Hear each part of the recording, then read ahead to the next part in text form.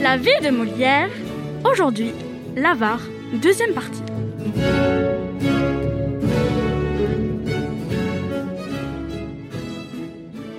Comme nous le décrivions précédemment, Harpagon est au centre de la pièce. Personnage nerveux, acariâtre, tyrannique, il bénéficie de la présence de ses deux enfants avec qui il entretient des relations des plus épanouies. Tout d'abord sa fille, Élise, qu'il projette de marier. Écoutons. C'est là, ma fille, ce que j'ai résolu pour moi. Et quant à ton frère, je lui dessine une certaine veuve dont ce matin on est venu me parler. Et pour toi, je te donne au seigneur Anselme. Au seigneur Anselme ? Oui, un homme mûr, prudent et sage qui n'a pas plus de 50 ans et dont on vante les grands biens. Je ne veux point me marier, mon père, s'il vous plaît. Et moi, ma petite fille, mamie, je veux que vous vous mariez, s'il vous plaît. Je vous demande pardon, mon père. Je vous demande pardon, ma fille. Je suis très humble servante au seigneur Anselme, mais avec votre permission, je ne l'épouserai point. Je suis votre très humble valet, mais avec votre permission, vous l'épouserez dès ce soir. Dès ce soir ? Dès ce soir. Ce ne sera pas, mon père. Cela sera, ma fille. Non. Si. Non, vous dis-je. Si, vous dis-je. C'est une chose où vous me réduirez point. C'est une chose où je te réduirai. Je me tuerai plutôt que d'épouser un tel mari. Tu ne te tueras point et tu l'épouseras. Mais voyez quelle audace! A-t-on jamais vu une fille parler de la sorte à son père? Mais a-t-on jamais vu un père marier sa fille de la sorte? C'est un parti où il n'y a rien à redire, et je gage que tout le monde approuvera mon choix. Et moi je gage qu'il ne sera être approuvé d'aucune personne raisonnable.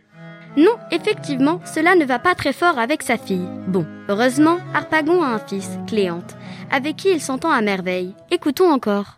Comment, Pandare, c'est toi qui t'abandonnes à ces coupables extrémités? Comment, mon père, c'est vous qui vous portez à ces honteuses actions? C'est toi qui te veux ruiner par des emprunts si condamnables. C'est vous qui cherchez à vous enrichir par des usures si criminelles. Oses-tu bien après cela paraître devant moi?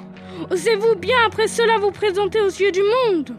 Non, n'as-tu point de honte, dis-moi, d'en venir à ces débauches-là, de te précipiter dans des dépenses effroyables et de faire honteuse dissipation du bien que tes parents ont amassé avec tant de sueur?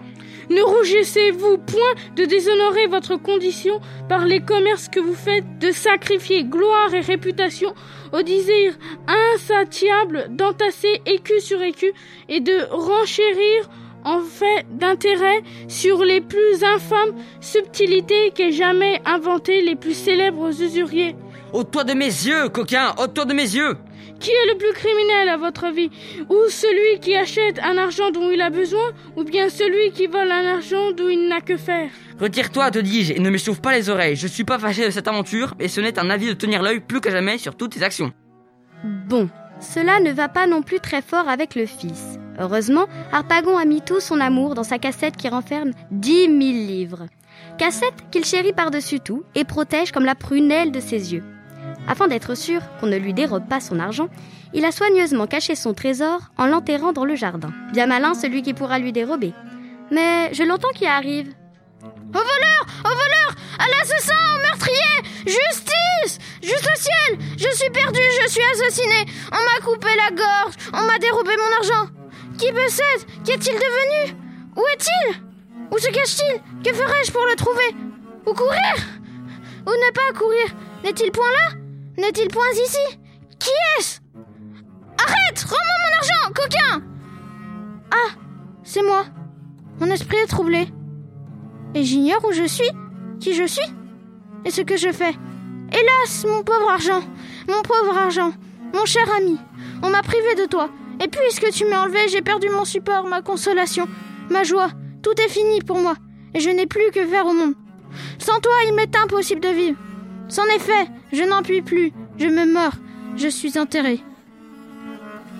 Eh, de quoi est-ce qu'on parle là? De celui qui m'a dérobé? Quel bruit fait-on là-haut? Est-ce mon voleur qui y est? De grâce, si l'on sait des nouvelles de mon voleur, je supplie que l'on m'en dise. N'est-il point caché là, parmi vous?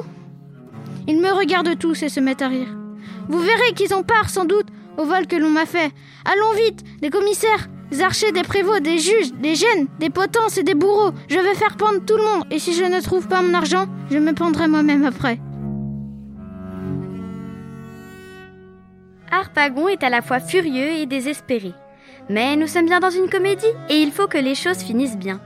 Alors, il pourra se réconforter en apprenant que ses enfants pourront se marier comme ils l'entendent, qu'il n'aura rien à débourser pour leurs noces. Et surtout, qu'il pourra retrouver sa cassette.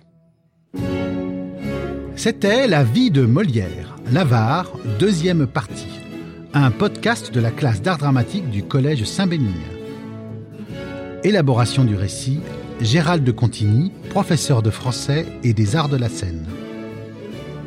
Avec les comédiens en herbe, Romane, Arthur, Inès, Luciano.